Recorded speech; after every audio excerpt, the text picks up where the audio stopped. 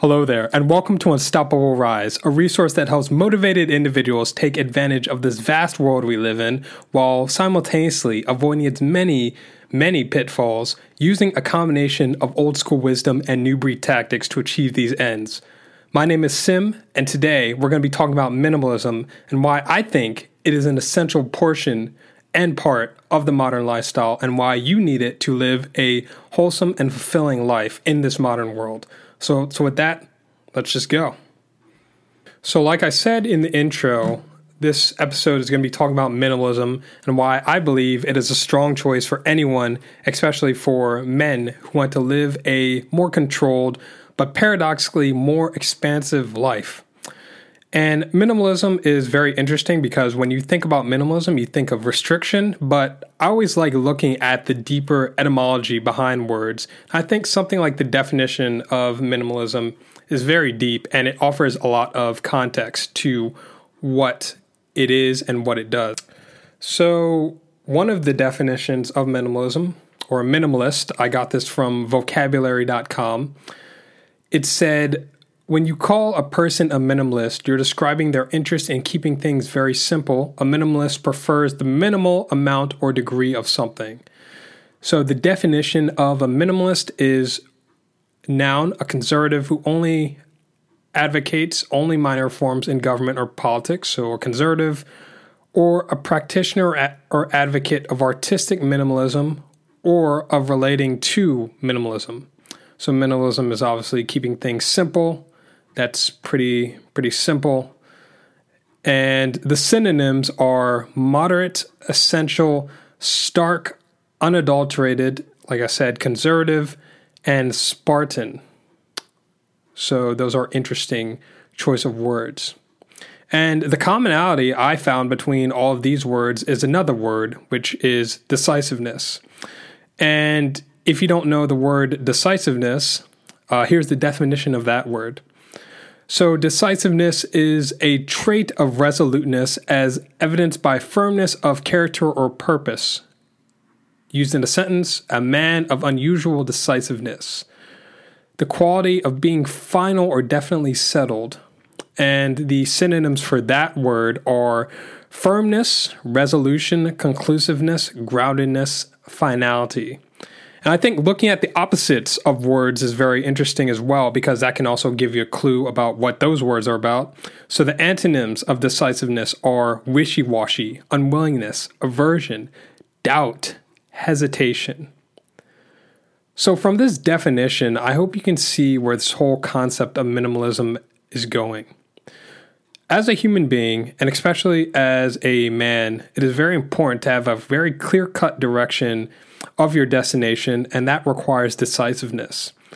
Being decisive cuts down on wasted time and frees up the space for more life in the areas that really matter to you. And that's where minimalism comes in. Minimalism is a decisive way of living that clears out the fog of ambiguity and confusion and pretty much just replaces it with some sort of clear-eyed perspective, some elevated perspective of firm understanding. And I believe minimalism is ultimately a mindset, not a title. So it's not about how many things you do or don't own. It's about how you approach the world. So why minimalism and why now? So I believe that today we are still dealing with the consequences of post-World War II America.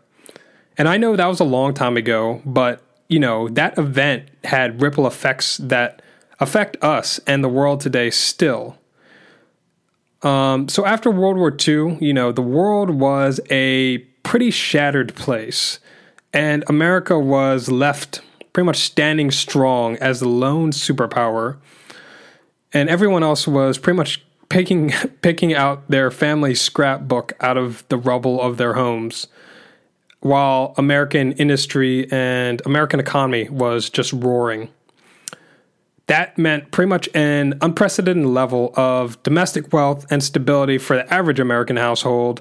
And after a world war, and after going to fight in a foreign country for a while, you just pretty much feel entitled to the good things in life. So this value of American prosperity was pretty much just like pumped through every TV and radio set in the country because that was the means of communication, with ads and more ads and more ads. So this in general just became a way of life and a default way of living because it's better than the alternative of just living a brute existence and just really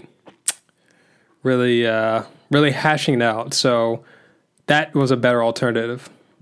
And, before World War II, and especially before World War I and the Industrial Revolution, most Americans lived relatively minimal lives in terms of their possessions.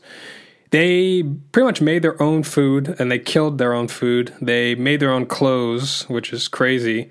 And they pretty much essentially created their own supplies for living. So they pretty much took what they needed and nothing else because, when you're one person, you can only do so much in a day and you have other things to do. So you just use what you need and not anymore. And in fact, that was the default because you are only one person and you just can't do what a machine does.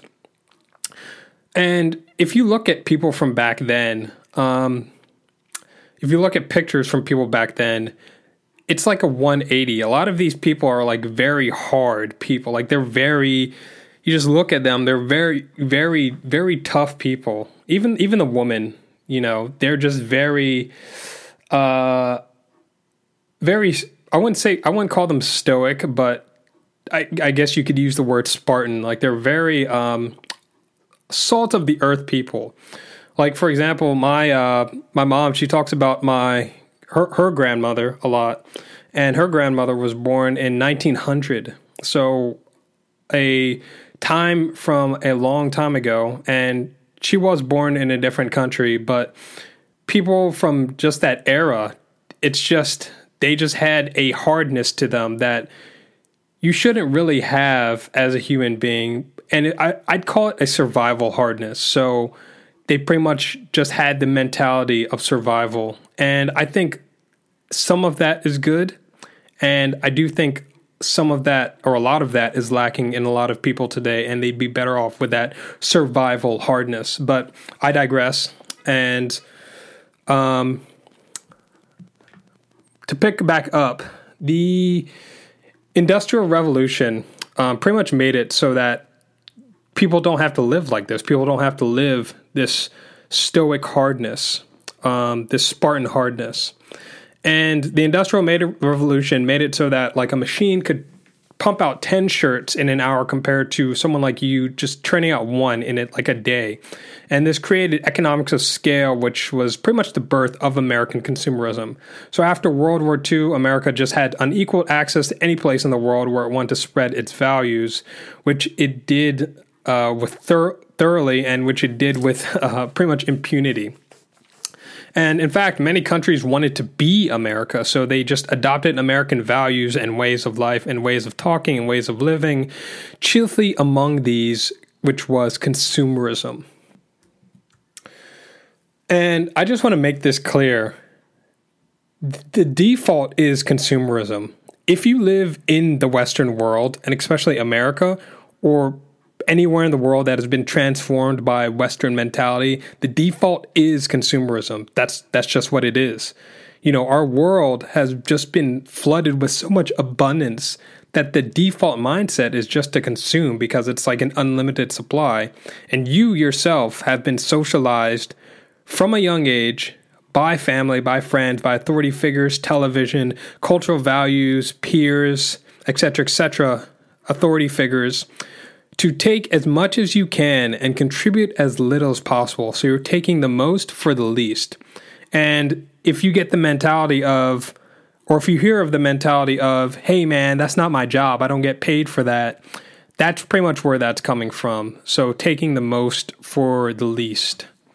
And consumerism has done a lot of things, a lot of good things. It's created demand, it's created jobs, and it's done a lot of things on a macro scale. We don't have to live like savages anymore because of something that is created by consumerism, because of capitalism, pretty much. But, this has wreaked havoc on the individual level and between families, persons, friends, and communities. So consumerism does have a very dark side, but it's not without its good sides as well.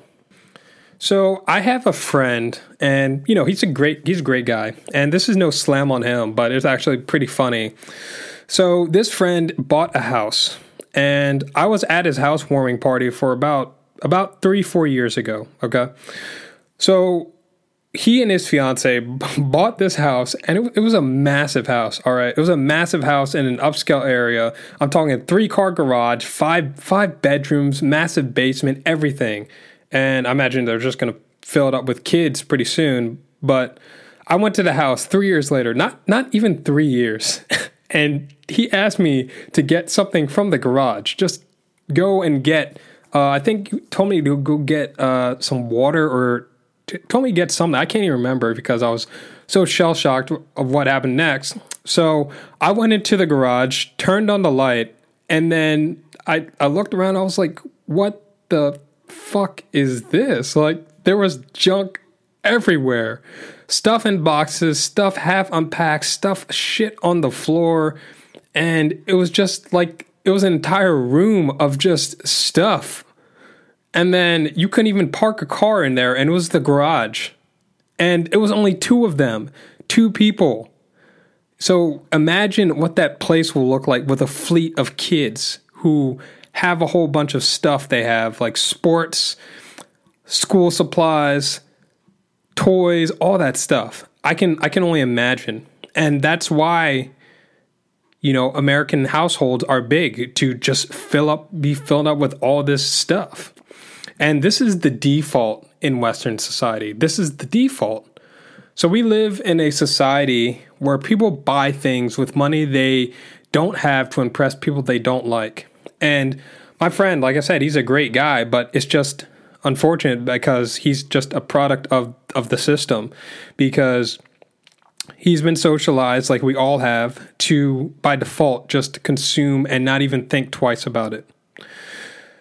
So, the American economy is pretty good. It's really good right now. Like it's really damn good. It's the best it's been in years. But, however, Americans are at record levels of debt, and there's many reasons for that. But in general, financial freedom is pretty much the exception, and debt is the rule. So as of right now, U.S. credit cards are at I think 1.3 trillion as of January 2019. I believe that was the latest that I read.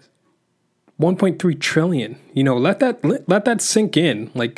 That's a lot of money. And a lot of people use credit cards for food, gas, shelter, all that stuff, but let's be honest, many people do not. Many people use them to buy useless toys and trash that they won't even remember from a year from now. Think about the last time you bought something and you barely even use it, and you multiply that over the scale of 1 million people. That's a massive amount of waste. So, like I said, you're buying a massive home with a massive mortgage just to impress other people and store all this massive amount of stuff. That's crazy. And this consumerism is propelled even further through social media and social media influencers who promote product after product, hoping you can click and buy so that they can get a commission. Week after week, day after day, hour after hour, ads of all kinds are shoved in your face telling you to buy, and spend. I think the average American is exposed to at least 1,000 ads a day. That includes TV, internet, newspaper, magazine, whatever. The average American is just being flooded in all these messages telling you to buy and spend your money. So even though we are the wealthiest, most prosperous and most peaceful society there's ever been, there hasn't been a world war in close to in over 80 years, there hasn't been a world war. And now, people are more depressed and anxious than ever. Rates of anxiety and depression are just skyrocketing through the roof. So, of course, people are going to buy and spend to help them alleviate some of this. The problem is it doesn't work. So think of this consumerist mindset as something that extends to everything. And, the consequences are far-reaching. So I see this consumerism mindset as something that treats things, people, and even life as disposable. You can see it in the way we treat the environment, the way we treat other people. Look at something like Black Friday and the way we treat ourselves. And as I said before, credit card debt is skyrocketing out of control. People's mental health is declining. And in addition to that, the obesity epidemic, despite education, access to nutrition, all of that stuff is also rising. Like, that's crazy. Like, people are becoming fatter, even though there's been a huge public health campaign to millions and millions and millions of dollars to prevent this. So I view these all as an outcropping with our excessive preoccupation with consumerism and commodification of things and even moral values. So under the commodification mindset, everything becomes a product. Every experiences becomes a product. So something like travel gets commodified. You travel to exotic locations just to have somewhere to post on Instagram. Your workplace, your line of work becomes a product, something you can post on LinkedIn or Facebook. You commodify an experience like sex. So instead of it being an experience with another person, you view it pretty much as a means to an end. So you're pretty much just masturbating with someone else's body. And something like prostitution becomes acceptable in your eyes. So then, because you believe in this consumerist mindset of just devouring everything, you then develop this fear of missing out type of neuroticism where you want to just consume all the experiences you can. But because of limitation, you simply cannot do everything. Your attention is scattered, so you can't fully savor it. That's one, when you try and do everything. And two, you simply just can't be everywhere at once. And I feel the end result of this is just gluttony, which is considered a mortal sin in a lot of cultures and religions because it pretty much turns you inward, being focused on your own pleasures and pretty much the satiation of those pleasures instead of being a productive member of society. And you, in essence, become a liability instead of an asset. So you become a burden to other people. So something like religion notwithstanding, I think C.S. Lewis, his Screwtape Letters is one of the greatest pieces of fiction ever written because it just has so many lessons. And, it's a work of Christian fiction, but even if you're not religious, I'm not. I still think of it as a good example of what can happen to you when you get steered off of a way of just goodness. And I've written about Screwtape Letters in relation to something like instant gratification. But in relation to this subject, he has something interesting to say. He describes hell as a place of endless noise. Like, it's a confusing place, it's a cluttered place, and, of course, it's a chaotic place. And I personally think many people are submerged deeper into their private hells by being consumerist because, like I said, it turns you inward. And they're ensnared deeper into this quote-unquote illusion called quote-unquote Maya by, I believe it's the Hindus. And Maya is just the illusion of reality that you are just a body. And, when you get sucked into this quote-unquote Maya, you can't appreciate space or depth or nuance because all you're focused on is just consuming at whatever means possible. So another consequence of consumerism is massive risk and the chance of massive, massive downside. So at this point, I've already touched on it before in another recording, but I won't get too deep into it, but I think it bears repeating in some essence. And, in our world, money is the medium of exchange through, which we gain ownership of goods or services. And ownership comes in the form of possession and property in the Western world or most places in the world. We spend our money to gain access to something. You spend money to gain access to food. You spend money to gain access to clothing. You spend money to gain access to different material items you need to survive. Shelter. Following this logic, you can pretty much determine who has the ownership of something by seeing where the money flows consistently on a month-to-month basis. Not a one-time transaction, but a month-to-month basis, because a one-time transaction is you having it in your possession and your ownership. But many people think that possession is ownership. It's not. Just because a lot of people think possession equals ownership, they use money they don't have on a consistent basis to possess something, so to gain possession. And this takes on the form of ding, ding, ding, debt. So by its nature, debt carries massive risk. You still have to pay minimum payments. It gathers interest. The object in question isn't yours. It's the banks. It's actually the banks. Like, you fall behind on your car payment, you can pretty much get it repossessed by the bank because it's not your car, it's their car. You fall behind on your credit card or student loan payments, your credit score will go down because you aren't paying them their money that you use to buy a product or buy something or gain access to a service. You fall behind on your mortgage payment and it goes into foreclosure and you don't pay your rent, you get kicked out. So all this confusion of possession versus ownership is why a lot of people just think that they are better off than they actually are, because it's a good illusion to keep up that you're actually living a better life than what you are, but in essence, in actuality, all you're doing is living high. So what happens if you lose your job tomorrow? You still have to pay your bills, and let's say you have a lot of debt, you have massive amounts of money flowing consistently to other people. So that's taking a chunk out of your savings, which are decreasing by the day. Because you have to buy food, you have to buy gas to put in your car, or you have to buy transit if you take public transportation, and you just have to, in general, live. And not only that, but you have bills that are going outward.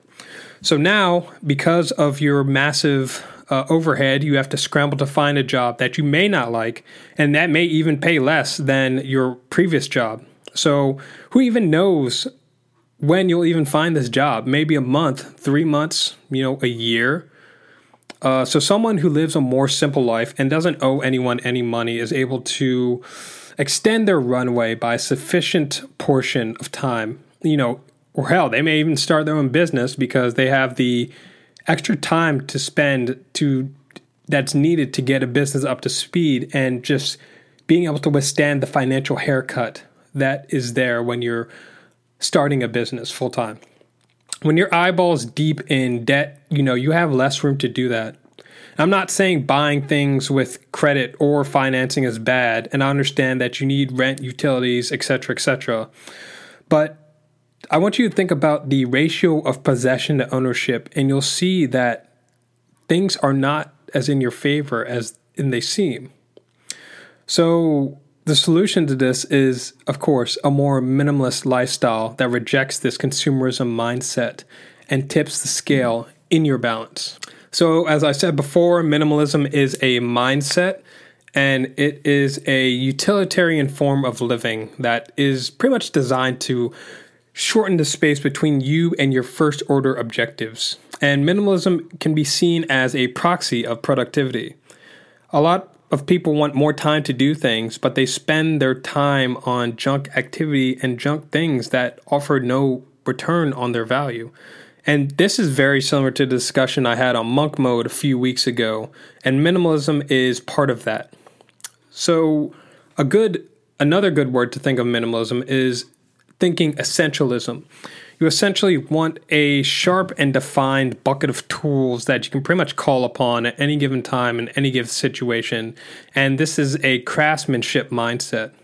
Someone who's coming to do a repair on your kitchen doesn't bring his entire set of tools. He doesn't bring the entire damn toolbox. He only brings what's going to get the job done, because anything more than that is unessential. So how do you start with minimalism? Well, first, I believe you need to clarify what is important to you. What do you spend most of your time on? What would you like to spend most of your time on? If you're spending a lot of time on things that are important to you, then that's great. If you're not, then you need to clear out and cut down on a lot of things that are not bringing you value. Right now, you are spending a disproportionate amount of time and, as a result, attention on things that are barely serving to you. What are they? What are those activities? Certain activities you need to decrease. Certain thoughts you need to stop entertaining. Certain relationships you need to cut down on. You need this to be clear. As an aside, on the subject of relationships, there was this one person I knew in college. I used to hang out with him pretty much relatively frequently, especially after college. But then every time I went over, he just wanted to quote unquote chill, which meant sit in the apartment, drink, smoke weed, and watch TV. Like, that is fucking boring. Like, every time I suggested, let's go out, he was like, nah. I mean, if you want to drink, smoke, and watch TV, then go ahead. That's your form of minimalism, but it wasn't consistent with my form of minimalism. So naturally, we just fell apart and we went our separate ways. Don't be afraid to drastically decrease your time on things and activities that don't serve you, especially if they don't align with your deeper values. Secondly, you need to question the deeper meaning behind every large action you take. In the realm of money, before you buy anything, ask yourself, do I really need this? Will my life be, some random metric better if I buy this? In some cases, not really, but in some cases it might. In the realm of actually doing certain activities, ask yourself if you're using this thing as a crutch or if you're using it as a life-enhancing thing. Chances are, and the chances are very overwhelming, that you're using it as some sort of crutch. So excessive drinking, smoking, doing drugs, endless hookups, constant spending, all these things you're using as a substitute for deeper issues, which are growing. Those issues are growing. And then they get to the point where you simply can't handle them, and you just collapse. So make sure you look at the thought behind the thought of whatever you're spending your time and specifically your money on. So third, create boundaries. Like, minimalism is defined more by what you don't do versus by what you do. Like, that is the superpower in the 21st century, knowing what to pay attention to and what not to pay attention to. So most importantly, what will you not do? Your boundaries have to be more strict, more Spartan than someone else who does not have these boundaries. A diet is defined by what you don't eat versus what you do. So a vegetarian or a vegan isn't someone who only eats fruits or vegetables. They're someone who doesn't eat meat, period. Like, that is their boundary. Like, if you eat meat, you're just simply not a vegetarian. So someone who's paleo, on the other hand, is defined by someone who doesn't eat a large majority of carbs and processed carbs. So if you eat processed carbs, you simply aren't paleo. And these diets are defined by boundaries, and boundaries in your life help to create clarity, which makes your final destination more visible. Fourth, think about your end game. It's very hard to get excited about the trip if you don't know the destination. Your goals will clarify the actions that you need to do every day to get somewhere. Once you reach your goal, just go ahead and set another. We're goal-seeking organisms, and we always need some sort of goal to go after. Fifth, like I said before, think of yourself as a craftsman. You're using a select package of tools and what you need to do in life and in work. Think about it. Do you really need 2 cars? Do you really need 50 fucking pairs of shirts? Do you need 2 laptops? Like, you see where I'm going with this. It's absolutely absurd. It's absolutely fucking absurd. So think about this and select your tools and what you need and think about them and select them wisely. So at the end of the day, minimalism is just defined as purposed, focused living. It is obviously focused, it is decisive, it is clear, and it cuts like a samurai sword cutting through a block of wood. So there's many people who just exist and they just float around through life, and that's why they end up living where they don't want to live, driving what they don't want to drive, working where they don't want to work, and wearing what they don't want to wear, as Jim Rohn would say. And this is all because they let the clutter in their life build up mentally and physically and obscured the everlasting light that shines from underneath and that always shines no matter who you are or what you do. So that's it for this one. And I hope you had some things to chew on and think about implementing some form of minimalism in your life. I'm not saying you have to go out and be all out minimalist, but think about what you can pare down and cut down on, and I guarantee your life will be all the better in the meantime. So that's it for this one, and I'll see you on the next one, and I hope you have a great day and take care.